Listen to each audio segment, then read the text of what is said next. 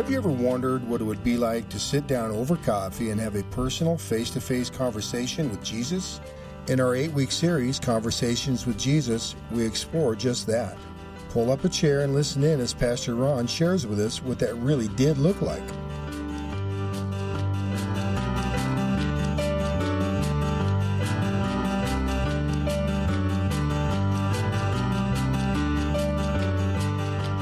Morning, church family. It's really good to have you here. Blessing to be with you. And now we get to spend some time in God's Word. If you've got a Bible, I would encourage you to open it to John 21, John chapter 21. I spent some time with a good friend of mine this week, hadn't seen for a while, Garth Larson. Some of you know Garth and Patty. And we were hanging out, and he was showing me on his iPad some pictures that we were talking about how great they illustrate what we're talking about this morning. And it was under the title, Why Women Live Longer Than Men. Just a few of those pictures we've got for you this morning.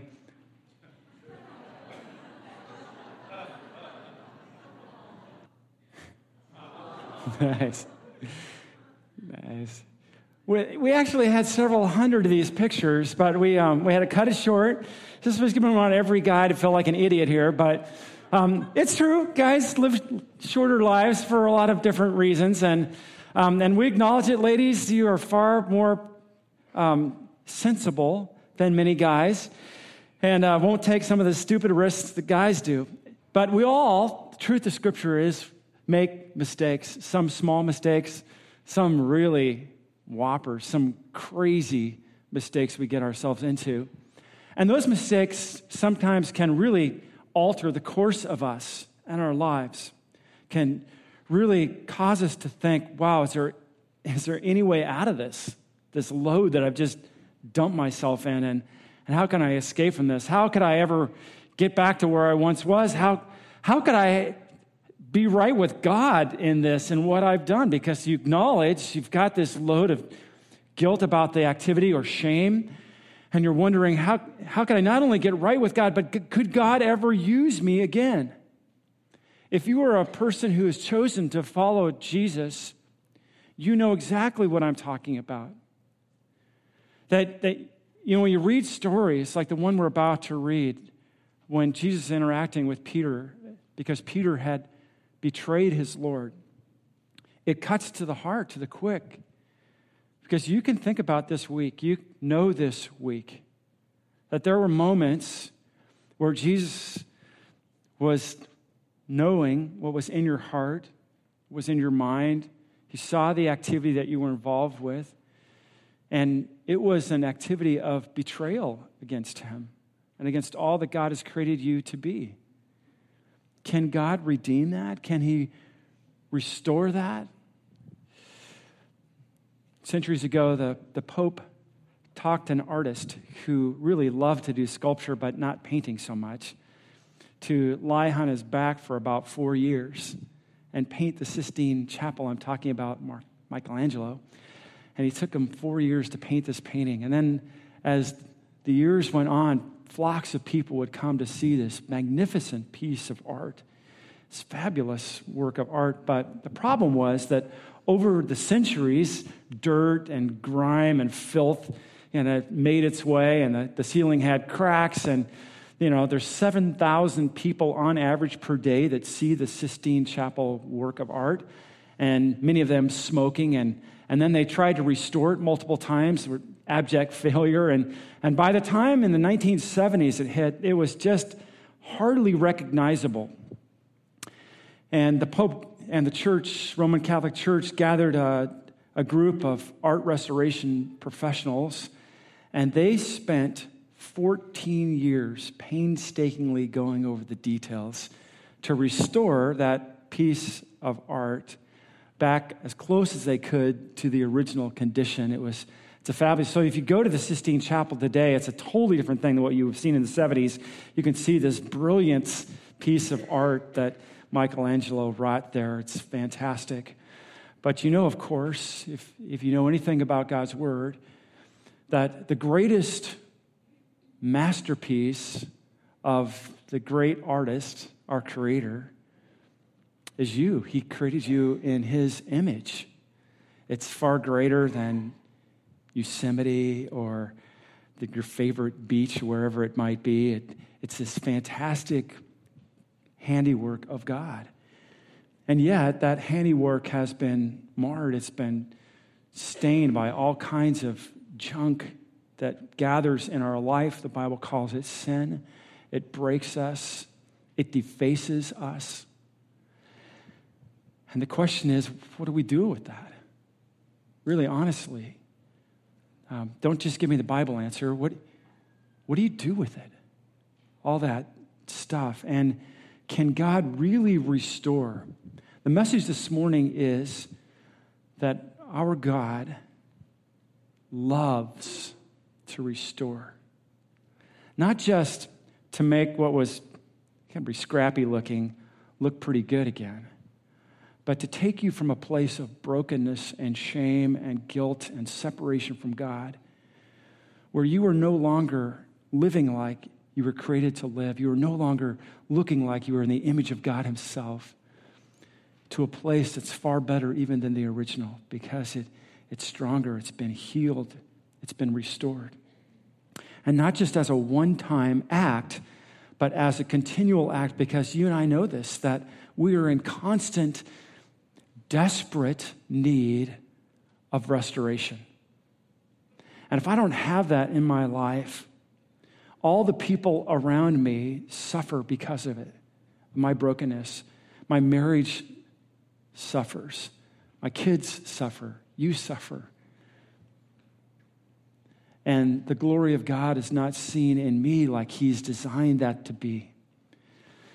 So here is this once proud leader, confident guy, Peter, who had totally blown it. He was a guy, as the book of Matthew describes, who's like, yeah, all these other guys might bail. Not me, Lord. I'm going to be faithful to the end. I would die for you. And in that moment, of course, Jesus says, no, actually before the rooster crows 3 times, you're not going to just bail on me. It's going to be worse than that. You're going to betray me to other people like you never knew me. You're going to say deeply wounding words against me and betray me, betray our trust, betray our love. What can redeem and restore that when a person does this? Here's the beauty of my Lord, if you didn't know it already, that he came to take that which was dead and to breathe new life into it. We saw that actually last week when we were examining the story in John chapter 20, when Jesus comes to Thomas, who has been struggling and needing evidence for his faith. And then once that event happens with Thomas and he comes and declares, my Lord, my God, when he sees him face to face, we know that God restored Thomas just as he restored the disciples in the scene before it, where he breathed the Spirit into them just as a second work of life. First they were given life, that's Genesis chapter 2 in the story of Scripture. And now John chapter 20, he breathes life. And this is the business of God, that he breathes life into us and to take that which was beyond repair and make it better than new. That's his great miraculous work in you. When you were beyond repair, Bobby, I'm picking on my new great friend Bobby, who's in my small group. When you were beyond repair, Barbara, he miraculously made you new. Loved you with that kind of powerful love that the resurrection proclaims. This is the business of God. As Romans proclaims in our study of Romans, that once we were fully broken, once we had sinned, there was no good in any person, nothing that could measure up. We were all in need and all separated from God. And then, this is the good news, that he loved us tenaciously and passionately and perfectly to make us new through the power of the cross and the resurrection. This is the gospel that's proclaimed. And John's stories in his gospel are full of these stories of restoration to men, to women, to broken people, to people who thought they had it all together. All different kinds of cultures that Jesus proclaimed the good news to. And here at the end, once again, is a story of restoration. John 21 begins this way. Peter, still stewing in this broken relationship. He had seen the risen Lord Jesus. Right? That's Easter, right? They were gathered in that upper room, and he sees Jesus there, and like firsthand, he catches it. The Lord Jesus had risen from the dead. And then 8 days later, he had been there with Thomas when Thomas was struggling, grappling with his doubts, and Thomas makes his confession. He was there, but Peter never had that personal conversation with Jesus to get it right. And he was just hungering for it and not knowing where he was going. And he was loose. He was at an end. He didn't know what was next. I'm not sure if you've ever been at that place where you're not sure what God has for your future. What's next? And that's where Peter was sitting, still struggling with unresolved junk. So he does what was natural to him. He goes fishing. And he brings a bunch of his friends, 7 guys. They're out on this boat, and they just spend all night long. Their hearts probably weren't into it. Several of them were professional fishermen, and they got nothing all night long. Of course, night fishing is a different thing, isn't it? But they've got their net, and they're just kind of cruising around the boat, not getting anything all night long. And their brains were spinning. Some of them were thinking, okay, he really did that. I really saw the risen Lord Jesus. Now what? And I'm sure in Peter's mind, now what? Because we're still broken. I don't know that I've been forgiven for this horrible thing I've done. I've betrayed Jesus. By the way, in case this sounds like just a story that happened centuries ago, what the Bible proclaims is that you are that man. You have betrayed the Lord God and his trust and his love for you. That's you in the boat that night wondering, how do I get this right? And dawn breaks. Jesus had a barbecue going on the beach. He had been making breakfast, fish and bread, simple breakfast. And he calls out to the guys who are fishing, throw the net on the other side, which to these guys could well have been taken in the wrong way, right? What kind of idiot says that to guys who are already ticked off and not catching fish all night long, and it's morning now, and they're tired and cranky, and these are big guys that probably could have rowed in and smacked, and, who knows what's going on in there. And I'm sure a couple of them mumbled in the boat, but for whatever reason, they decide, okay, what do we have to lose? And they throw the net on the other side, and what happens? You've read the story, right? It wasn't just a couple fish that jump in. It's a whole school that jumps in. Somebody has got their abacus or something. They're counting the fish as they jump in. It's 153 fish, and the boat's like listing, and they're wondering. It's one of those Jesus moments. Have you ever experienced that in your life where you're looking around and you're like, how in the world did that happen? How did that happen? The only explanation is that God loved you and wanted to make himself known to you. And maybe you've forgotten those moments in your life. Don't forget that. When God steps in to your place and he makes himself known, then embrace that. So God makes himself known in that moment. And when Peter catches it, and we don't know why, he throws on another piece of clothing. Maybe he was just stripped to the waist fishing. There's a bunch of guys out in a boat, what do they care? But he throws on another piece of clothing and he dives right in and he swims to shore. They're 100 yards out or so. Why? He's got unfinished business, right? He wants a conversation with Jesus. But apparently the guys in the boats are paddling pretty fast, and he doesn't have an opportunity to have this conversation with Jesus yet. And they have breakfast, and I'm sure in the middle of breakfast, and Peter's just antsy. Not sure if you felt this emotion. You know you should do business with God. You've got to get things right and take care of it. And you haven't yet. Perhaps you walked in this morning that way. You haven't gotten right with God. You don't know if he would actually love you enough to forgive you for what you've done. You don't know actually whether if he did forgive you, he would ever use you for any meaningful purpose. You haven't read the story if you're wondering. Because this great story proclaims that my God's in the business of reconciliation and restoration. And so they have breakfast. And we pick up the story, verse 15, John 21. When they had finished breakfast, Jesus said to Simon Peter, if you have it in your Bible, if you don't have a Bible, there's some around, or just flip open your Bible app. Great. Simon, son of John, do you love me more than these? He said to him, yes, Lord, you know that I love you. He said to him, feed my lambs. Jesus said to him a second time, Simon, son of John, do you love me? He said to him, yes, Lord, you know that I love you. He said to him, tend my sheep. Then he said to him a third time, Simon, son of John, do you love me?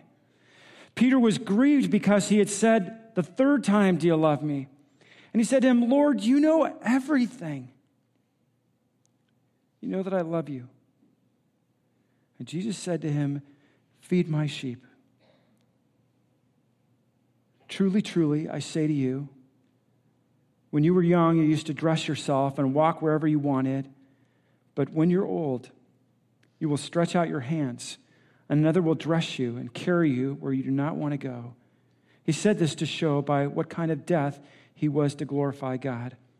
And after saying this, he said to him, follow me. Peter turned and saw the disciple whom Jesus loved following him. That's John's artful description of himself. The one who had been reclining at the table close to him and said, Lord, who is it that is going to betray you? And when Peter saw him, that is John, he said to Jesus, Lord, what about this man? Jesus said to him, if it's my will that he remain until I come, what's that to you? You follow me. So the saying spread abroad among the brothers that this disciple was not to die. Yet Jesus did not say to him that he was not to die, but if it's my will that he remains until I come, what's it to you? This is the disciple who is bearing witness about these things and who has written these things, and we know that his testimony is true. Now, there are also many other things that Jesus did. Were every one of them to be written, I suppose that the world itself could not contain the books that would be written. Isn't that a great ending, the book? So, breakfast is finished, and Jesus turns to Simon. And they're all there. He turns to him and he says, yeah, do you love me more than these? I'm not sure what the these is. There are multiple things it could be. It's one of those things where Jesus sets them up. And it could be, do you love me more than these disciples? These other guys that are around here? Because you said it, right? You said it before you betrayed me that you love me more than them. It could be, do you love me more than you love the guys that you're spending time with? Or it could be, do you love me more than these fish and this fishing equipment and your business and all the other things of your life? Do you love me more than everything? Yeah, you know I love you. I love you. And he asked it a second time. Yeah, do you love me, Peter? He actually, if you notice, he uses a very formal address. When my parents use that kind of address when they'd say, Ronald Lewis King to me? Yeah, exactly. You know what I'm about to say. I was in serious trouble. I don't know if your parents ever treated you that. They used like the full name and you knew you were toast. You need to better listen now. That's what it means in our house. You listen to me right now. When Sue uses that Joshua James King, that's the, like, okay, listen to mom now. He uses this formal address so Peter would listen. And he's got a point to make, doesn't he? Listen, our Lord, he just loves to restore. And he has a method about how he does it. He gets at the heart of things. What's going on inside of our soul? He lives to restore us. Not the outside stuff like, people who get facelifts or tummy tucks or whatever they get, That stuff doesn't last, by the way, and sometimes it looks a lot worse afterwards than it does beforehand. Just me saying, that's all I'm saying. But the Lord lives to restore our soul. And that's what is happening here. This is about your love. And then he asks the third time, and that's when Peter gets it, and it stings. He gets it that Jesus is asking 3 times because 3 times he said he didn't. 3 times he walked away and betrayed him. Peter, do you really love me? Because restoration begins with our love life. It begins with, do you love me more than these, than everything? Really? So let me ask it again. Do you really love me that much? Do you really love me more than your fiance? Do you really love me more than your bank account? Do you really love me more than anything? It's a big question, isn't it? And that's kind of dangerous. It is dangerous. It's dangerous to say I love you if you hadn't known that. Do you remember, ladies, those of you who are married, when you got to that point and you had to proclaim your vows to your husband? You remember that? And you said that in front of other witnesses. That was risky, right? Because this guy's human. And he makes all kinds of mistakes. Some of you actually are here. You made vows to a person, and they betrayed you, and they stomped your heart, and you've lived through the pain of divorce and separation. Oh, you've known the risk of love. It's riskier to love the Lord. Did you know that? Now, there's a big upside. Even when we are faithless, Scripture says, he remains faithful. That's not the risk. The risk isn't when I love the Lord and proclaim my love to him that he's going to fail. God does not fail me. He's faithful in my love.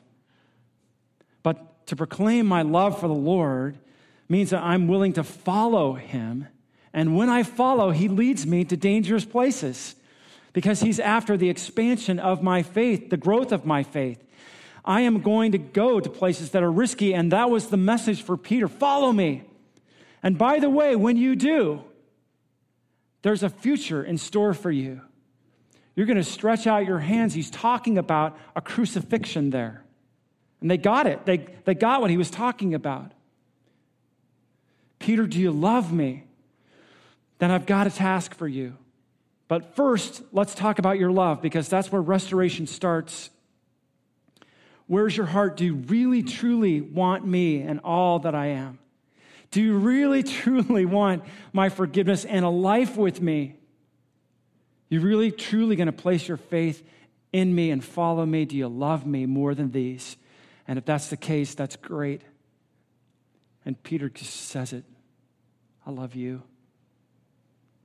Yeah, I love you. Oh, wow. Lord, that stings. But you know everything, don't you? You know I love you. I've heard whole messages given on the words that are used there. There are some different words in the original language, the Koine Greek, the writing of the New Testament, that are about that word love, agape. There's actually multiple words in the text used, but In this passage, it's two words, agape and phileo. Agape, the love, sacrificial, perfect love of God.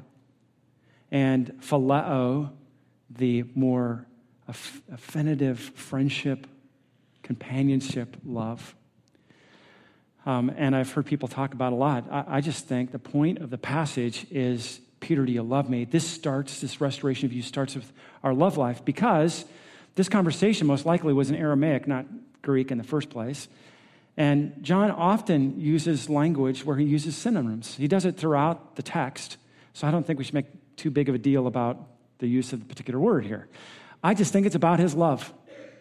It's about, do you really honestly love me? That's where restoration is found. Because in our relationship, it's about love. I've demonstrated my love toward you in that while you were still a sinner, I died for you. Do you love me? And that's the question. I think that's the one thing above all things when you leave here today that should be ringing in your ears this week. Oh Lord, do I love you? When he says it, Paul, do you love me? Sean, do you love me? Tim, do you love me? Ann, do you love me? Sue, do you love me? That's the word. You know what I'm talking about, Greg, right? That's the word for us, that he speaks into us. This is the symbol of his love for us, his broken body and shed blood on a cross. And so he's asking that question of Peter repeatedly, because that's where restoration begins. Jesus Christ, see, became incarnate. He became flesh for this purpose, to make a way back to God, that man might stand before God, and he was created to do the friend and the lover of God for his glory. It's about you being his friend and lover for his glory. Do you love him? If so, if the answer is yes, he's got a purpose in your restoration. He doesn't do it so you could feel good and then live for yourself, does he? He doesn't say, Peter, that's great. Now go back to the boat, have at it. You'll be successful in a career in fishing. No, he says it 3 times. This is about the mission. I've got a mission for your life. It's to care, to spiritually nurture people in the faith. That's what he's talking about. Peter got the imagery right away. Feed my sheep, care for them, protect them, invest your life there. And that's what Peter did. After this, Peter goes on to a life of laying himself down for the care and nurturing of other people, to raise them up. We believe as a church that we are all ministers. There's not a group of professionals and the rest of us who just don't do it, right? We are all involved in the ministry and the care of the people sitting next to us and their spiritual nurturing. That's why God restored you. That's why he forgives you. That's why he has you in the palm of his hand, so that you might have an eternal mission, so that you might be missional. He has this great purpose for you. That's why he restores you. And that's why he restored Peter. Until the day Peter died, most likely in the year 67 AD, where Peter is crucified. Church historians tell us that Peter would not be crucified like the Lord was crucified, but instead he hung upside down, which actually is a worse way to go. When you're crucified, right side up, you die of asphyxiation. You can't breathe anymore. But when you're upside down, that doesn't happen. Tradition tells us that he spent 3 days on the cross, that he died this horrible death. But he was faithful in that. Even when he was faithless in the past, God had restored him to a place to bring such a powerful witness to those early martyrs, those early church, those early people who were trying to figure out how to follow Jesus. That God would take a person who was a betrayer and use him for such a powerful witness to him. That's what he does in the life of Peter. God restores us in the same way so that we would be missional. It'd be great if the story ended there with Jesus saying, okay, follow me. But Peter, not fully able to control his tongue, blows it one more time. Just a little bit, right? In the story, they're walking away. Peter just been restored and had this conversation with Jesus. Jesus says, follow me, and he's walking along, and he looks over his shoulder and sees John there, and he starts playing the comparison game. I know you've never done that, right? Or you've looked at another person, and, yeah, but Lord, what about that person? Yeah, you see what they do, right? We're right, we're good now, but that person? And Jesus responds, Peter, what does it matter? What does it matter if he never dies? What does that matter to you? Follow me. It's imperative, a command. You must follow me, Peter. That's the deal. You said you loved me. Now do it. That's the whole story of the Word of God for you this morning. Do you love him? He's going to restore you. He does that on a daily basis for this purpose, for you to live for him, to live out the mission, to live intentionally for him, and to give your life away for people in your neighborhood who don't yet know Jesus, for them to see it, the people that you live with and do work with and go to school with, so that they might get it too. That's why we're praying and inviting and encouraging people here. That's the deal. It's what we do as a church, because we are a church on a mission given by God. Praise God by his power that we're those people that have been restored. If you came this morning and you're separated from God and you know it, just do business with him. Just tell him. Seek his forgiveness. If you confess your sins, he's faithful and he's just to forgive us our sins and to cleanse us from all of that junk. Give us his righteousness. That's what he can do because of the cross and because of the resurrection. So go there. And if you are a person who is following Jesus right now, just ask yourself each day, listen to the voice of the Lord Jesus. Do you love me more than these? Feed my sheep.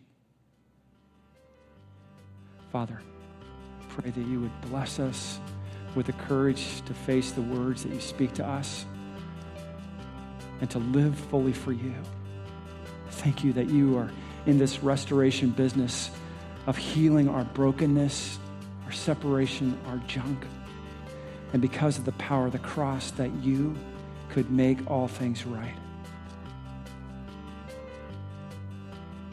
Help us to follow you. Lord, you know that we need your help every moment. Pray these things in the power of the name of our Lord Jesus Christ. And all God's people said, amen.